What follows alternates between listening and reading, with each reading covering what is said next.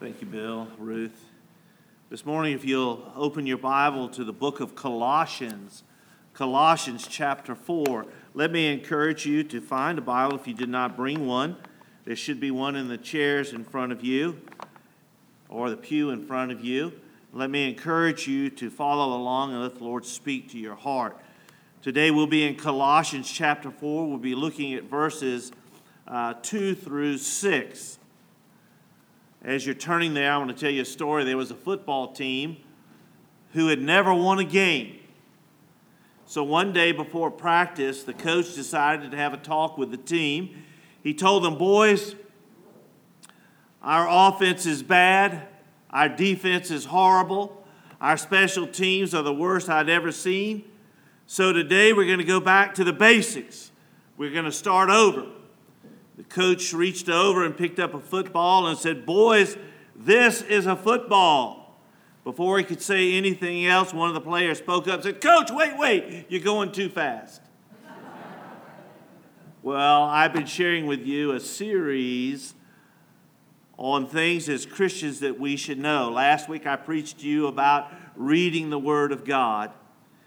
And today I would like to talk to you about prayer. The title of my message is Learn How to Be Watchful in Prayer. The title today is Learn How to Be Watchful in Prayer. Now listen to the theme as I read it to you. It'll be on the screen. It's also in your bulletin. What would happen in your life if you really began to pray?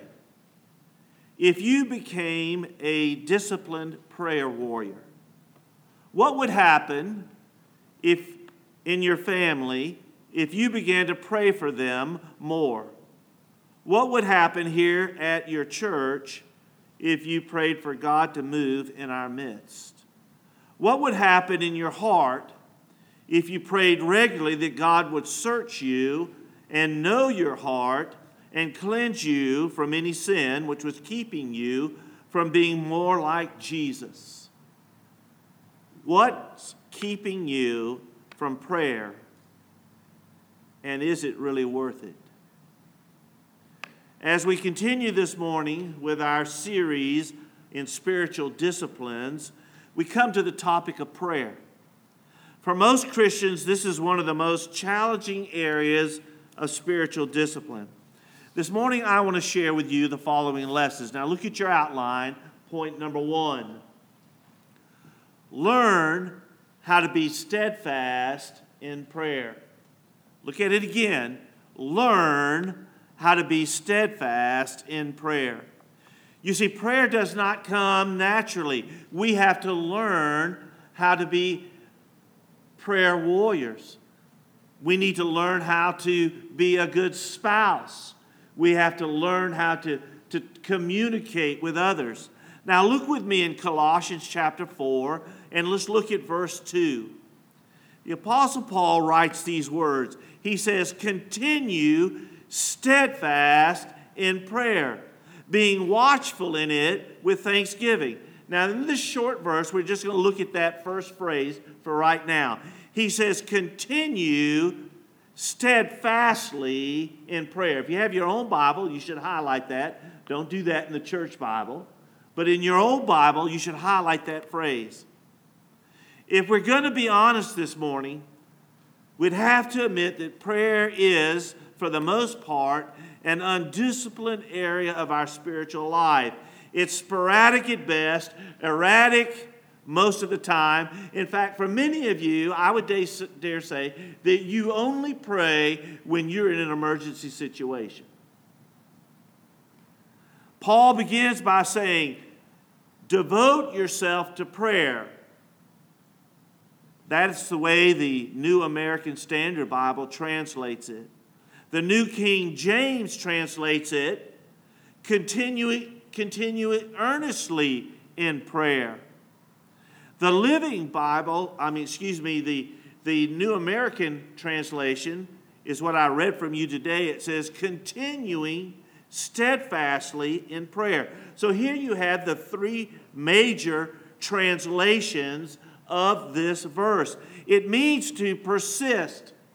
It means to be steadfast, to do it all the time. It carries with it the idea of dedication.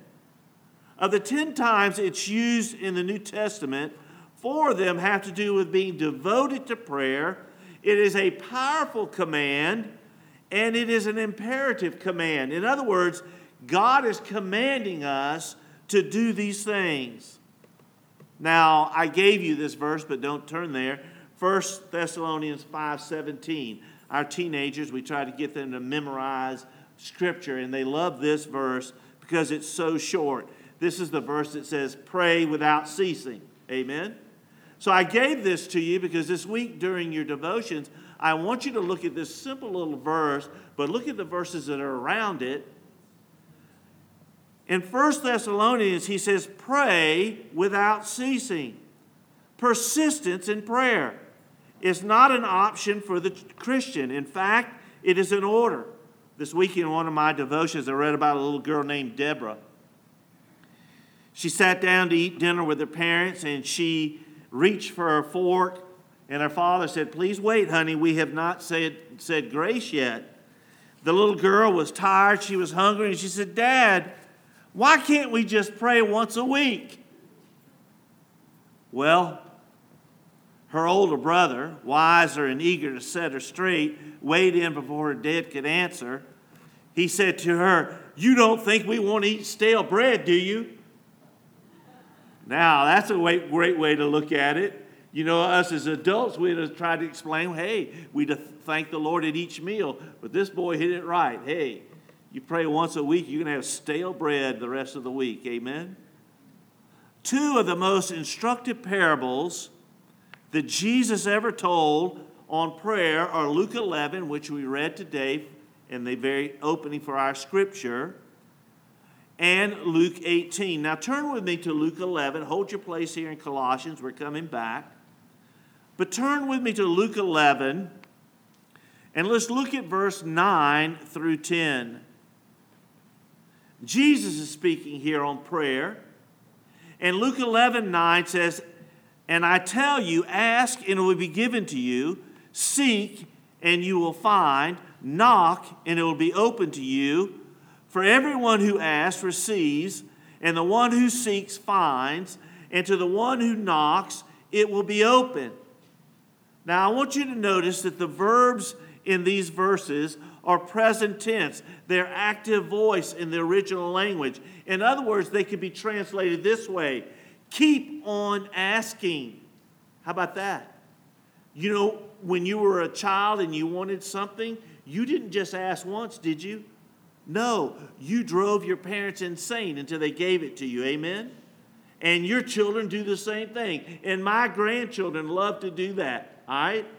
And so this is what it's saying. Keep on asking. Keep on seeking. Keep on knocking.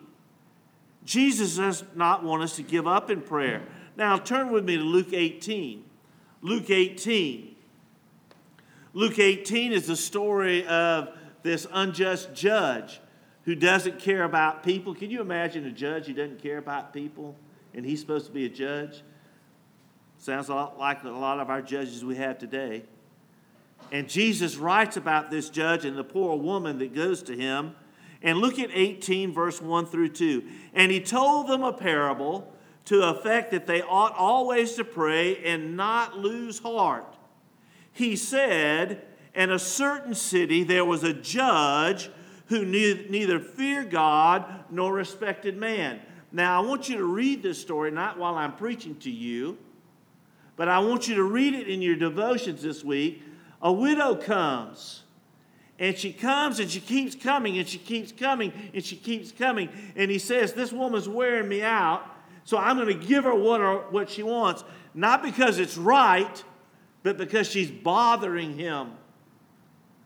Beloved, many of y'all know that we hired a company called GoPro. We hired them to come and do work here in the church, and they took our money and they never came. Not once. 3 years we waited for them. Never came, never showed up. Took them to court. And guess what? We won. All right? But let me tell you, after dealing with GoPro, I know what this verse is talking about. All right? Jesus is saying, he tells the story so you don't stop praying. Now, the second lesson I want you to learn, look at your outline at point number 2. Point number 2, learn how to be watchful in prayer. Learn how to be watchful in prayer. Now, look with me back in Colossians chapter 4. Once again, we're still in verse 2, the very next phrase. He says, continue steadfastly in prayer. Notice what it says next, being watchful in it. Now, you should highlight that because this is the next thing God wants us to do. When we pray, we need to be watching to see what God is going to do with our prayers. You just don't pray it and say, oh, well, now I've prayed it and I'm not going to pay any more attention to it. No, you need to be watching to see what he does. Be watchful in it. The second answer that we have here in verse 2 is this answer of being watchful. The word being watchful can mean keep alert in prayer. Pray with passion. Those are the two terms. Now, if you remember when Jesus would go to the garden, he would pray, and what would his disciples do? Sleep. They would sleep, and Jesus would all go wake them up. He said, can't you pray with me for just a little while? And then the second thing that we see Jesus doing in the garden, when he prayed with passion. You remember at one time he prayed, and it said that blood like sweat drops fell off of his forehead and face. You see, Jesus was watchful in prayer, and he prayed with passion. Now turn with me to James chapter 5. Hold your place here in 2 Colossians because we're coming back. But look with me in James chapter 5. James is right behind the book of Hebrew. So if you turn towards the book of Revelation, usually you can find Hebrews because it's very large. And then James comes right after. In chapter 5, let's look at verse 16. It says, the effective, fervent prayer of a righteous man can accomplish much. Now, we know in the scripture that when it says man, it's referring to men, women, boys, and girls. And so you can read this, the effective, fervent prayer of a righteous person accomplishes much. Now, that word effective and fervent are talking about what we're talking about. It's talking about being watchful and persistent. One of my favorite preachers is Charles Spurgeon. Charles Spurgeon reminds me a lot of myself. He was overweight, he had bad health, but he would preach and he'd get all worked up and he'd pass out. Now, could you imagine if I passed out, y'all would call 911 and run out of the building. He would pass out, and his elders and deacons would come and pick him up and take him off the stage, and the song leader would come out and they'd just sing some more songs. And eventually he'd revive and he'd come out and he'd do it again till he fell out again. And people would come to see this spectacle. Maybe that's what I need to do, just fall out. But you know what? My deacons and elders would just leave me there. All right? Look at them. I'm looking at some of them. They couldn't pick me up anyhow. This is what Charles Spurgeon said, the great preacher of the Victorian era. He said, if the spirit of prayer is not with the people, the minister may preach like an angel, but cannot expect success. There may be in that church wealth, talent, labor, and many outreach efforts, but the Lord is not there. Prayer is a sure evidence of the presence of God, as the rising of the thermometer is evidence of an increase in temperature. If God is near a church, it must pray. If he's not, one of the obvious signs of his absence is lethargy in prayer. Isn't that amazing? Beloved, I need you to pray for FBCR. I need you to pray for First Baptist Rockville. We all have a part to play in the kingdom of God. And when you pray, you need to watch and you need to pray with passion and see what God does. Now, look at your outline. I want to share with you point number 3. Point number 3, learn how to be thankful in prayer. Point number 3, learn how to be thankful in prayer. Now, look back with me in Colossians chapter 2. You see, in Colossians chapter 4, verse 2, we have 3 things that he teaches us about prayer. We've already looked at being steadfast. We looked at watchful. And then the last one, notice this. Let's read it. Colossians 4:2. Continue steadfastly in prayer, being watchful in it with, what's the last word, beloved? Thanksgiving. You should highlight that. You see, expressing gratitude demonstrates our relationship. It says we know that he is our Father and that we are his children. And as children, we know that he loves us and he has provided for us. And all of that comes out of love. Expressing gratitude as we pray accomplishes several things. When we pray, it should always express our understanding that every breath we take is in fact a gift from God. Now think about that. You don't sit there and think about taking a breath. You just do it automatically. God has given your body the ability to do that. And every breath you take is a gift from God. Failure to pray with gratitude, it demonstrates a sense of self-reliance and self-sufficiency that is insulting to God. This week in my devotions, I heard about a little 4-year-old girl named Melinda. Her favorite story was the 3 little pigs. She would ask her mom and dad every night to read the 3 little pigs. They gladly obliged, but after several months, her father got a bright idea. He recorded the story on tape, and he told her to simply press play before jumping under the covers, but she resisted. And he kept saying, honey, all you have to do is hit the play. He told her, and you can still hear your favorite story, and it's our voices reading it. But she responded, yeah, but I can't sit in its lap. You hear that? You see, she understands. You see, this relationship, prayer is like sitting in the lap of our Savior. It's like we're sitting in his lap, telling him what's on our heart. It's that relationship. It's expressing gratitude. It reminds us how truly helpless we are without God and how important it is to be close to him. Now notice on your outline point number 4, the 4th thing I want to show you today. In Colossians, we find there are 3 things that we should pray about. Now you could pray about more things. Paul's not telling you that these are the only things you can pray about, but he's giving us 3 things that as Christians we all should be praying about. We love to pray about ourselves, don't we? We love to pray about ourselves. We love to pray for those we love that are suffering. We like to do that. So here we have 3 things that the Apostle Paul says we should pray about. Now look with me in verse 3. Colossians 4, verse 3. He says, at the same time, pray also for us, that God may open to us a door for the word, to declare the mystery of Christ, on account of which I am in prison. Look at verse 4. That I may make it clear, which is how I ought to speak, and that I may make it clear, which is how I ought to speak. All right? So in these verses, I want you to highlight these things. Go back in verse 3 and highlight this phrase, may open to us a door for the word.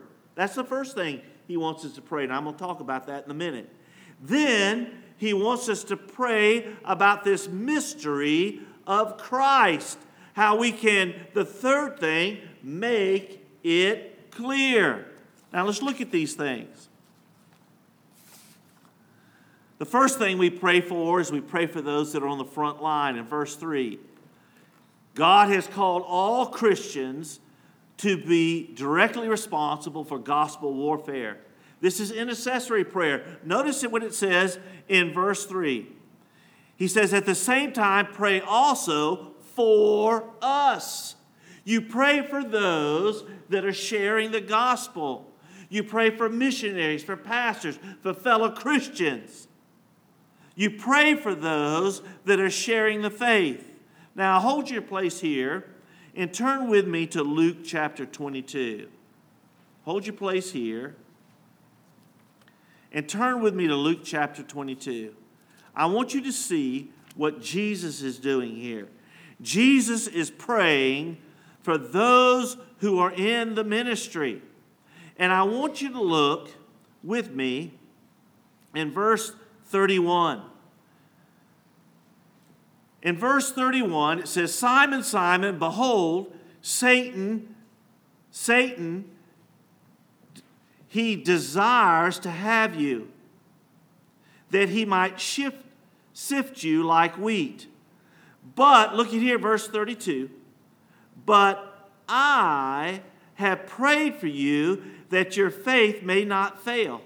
And when you have turned again, strengthen your brothers. Now, I want you to see here in verse 32, he says, I have prayed for you that your faith may not fail. You see, Jesus is interceding for us. We need to intercede for people who share the gospel.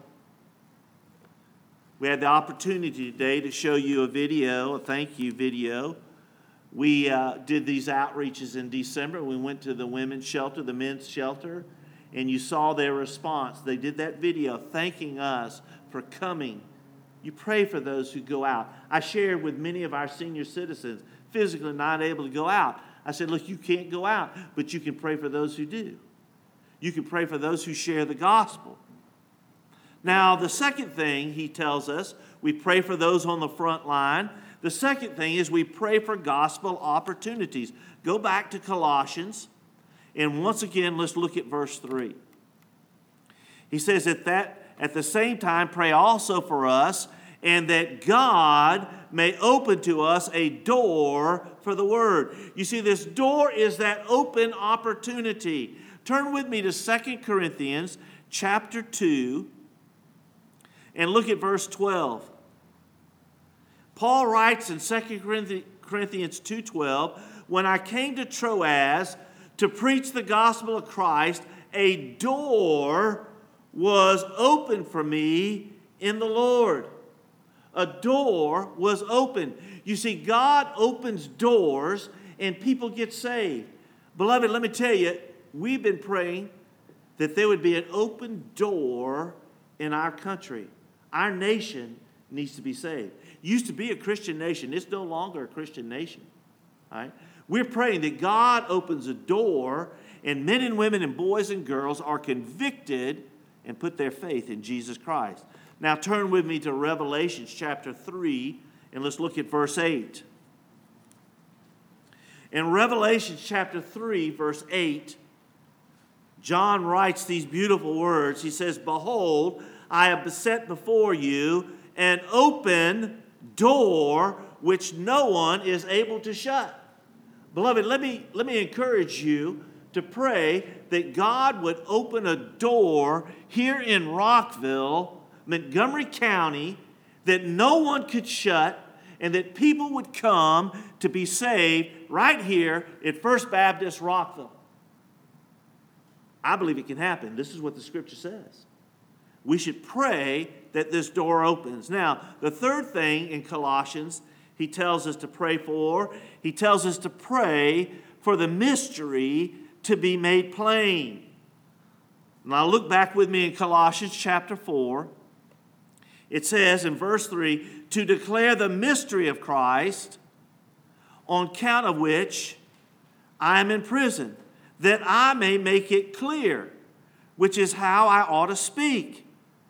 You see, this mystery, no one could understand it, that the Son of God would become man, that he would live a life of poverty and love, that he would die in the place of sinners and bear the curse of the law because he was sinless, that he would rise from the dead on the third day, that he reigns in heaven today, that the ungodly should be justified by faith, that Jew, Gentile, red, yellow, black, and white should all be reconciled to one body, and that Christ would dwell in our hearts and seal us forever and ever. You see, this is the mystery. Who would have thought that God would do that for us?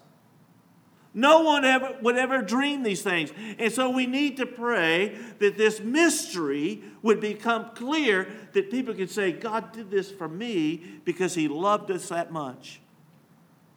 Paul concludes with the importance of wise conduct. Look with me in Colossians chapter 4 and verse 5. He says, walk in wisdom toward outsiders. He says, make the best use of the time. Look at verse 6. Let your speech always be gracious, seasoned with salt, so that you may know how you ought to answer every person. So the last part of this text, he says, look, you need to conduct yourself wisely so that those that are lost will want to learn from you. Literally, it says, buy up the opportunity. Notice in verse 5, it says in the last part, making best use of the time.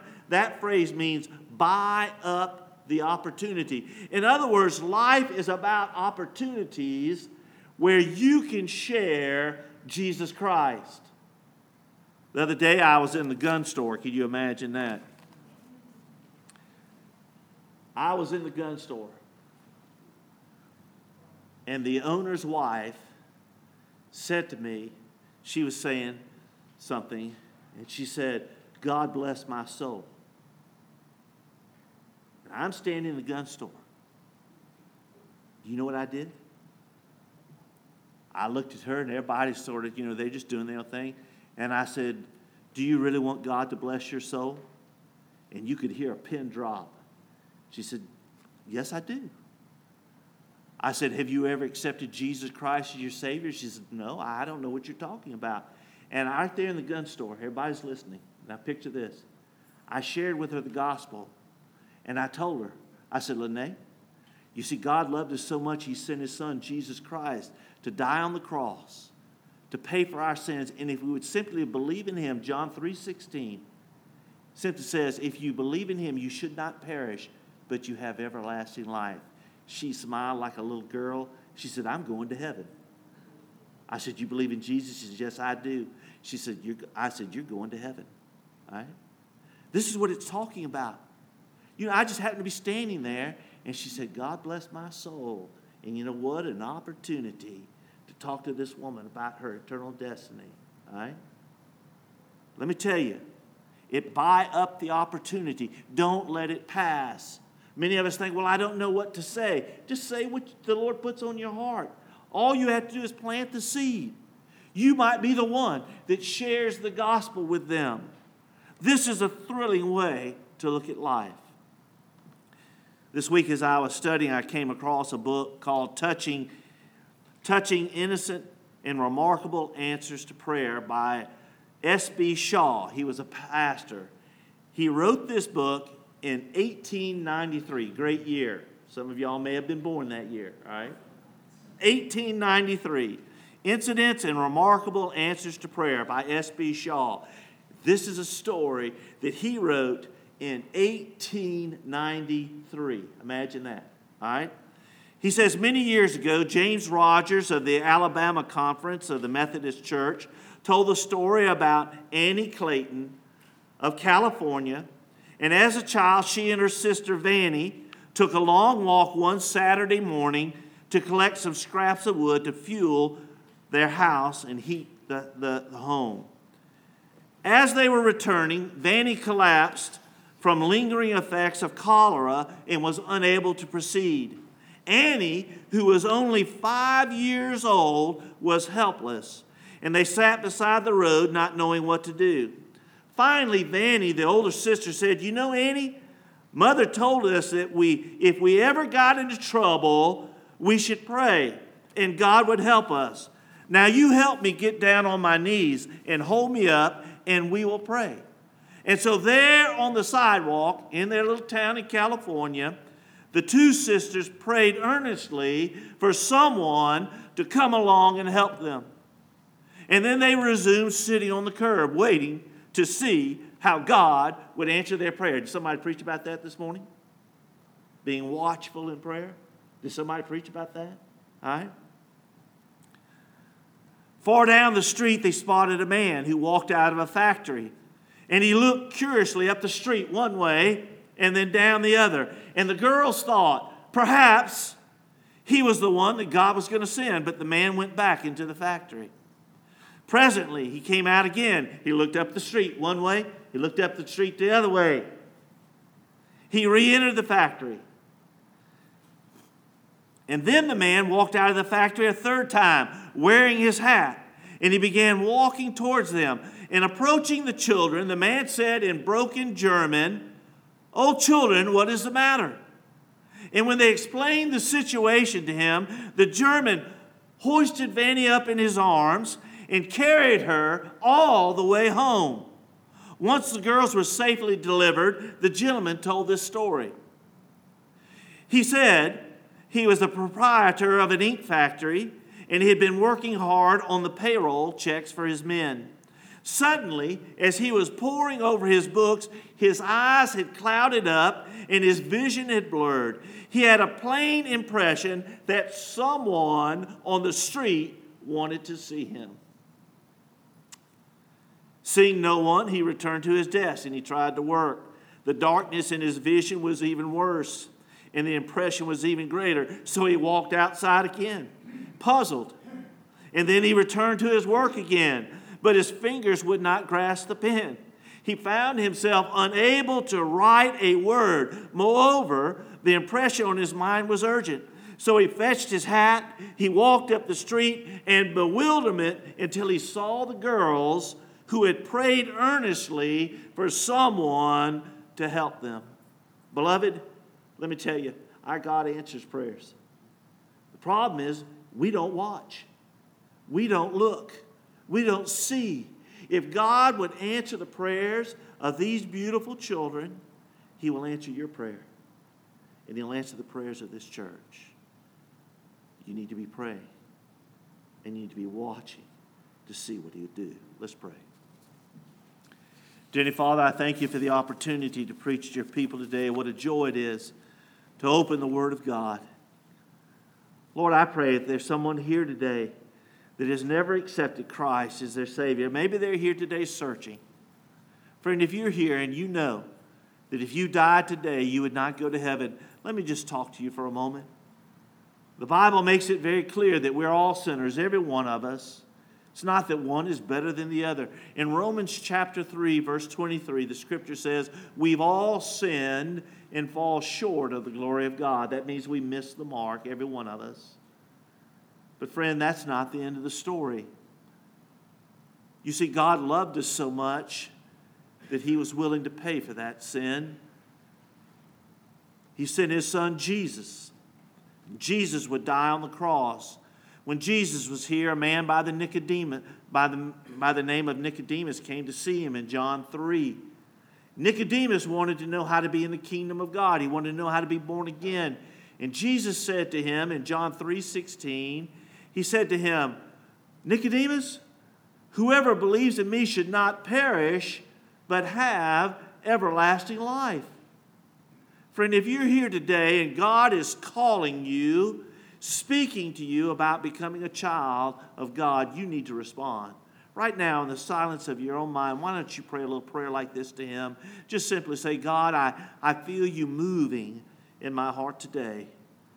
And I want to confess my sin to You in the best I know how. I want to accept Jesus Christ as my Savior. And then say something like this. Just say, God, please make me Your child. Friend, if you pray a prayer like that, the Bible says immediately you'll be saved. Your name will be written in the book of life. The Holy Spirit will come inside of you to teach you how to live. God will begin to build a place for you in heaven. And then when you die, you'll spend eternity with Him. In John chapter 14, Jesus tells us, He tells His disciples, I'm going to prepare a place for you, that where I am, there you may be also. Friend, would you make that decision today? Christian, let me talk to you for a moment. As you saw in the passage of Scripture today, we are supposed to be continually, steadfastly, and thankfully in prayer. Are you fulfilling those commands? Are you praying for those who are in the gospel ministry? Are you praying for a door to be opened? Are you praying that the world will understand the mystery of the gospel? You see, this is the responsibility of every Christian. Lord, I pray that you'll hear the prayers of your people today. I pray for those who make commitments to be better prayer warriors, to practice their prayer so it will be pleasing to you. Lord, hear the prayers of your people today. In Jesus' name we pray. Amen.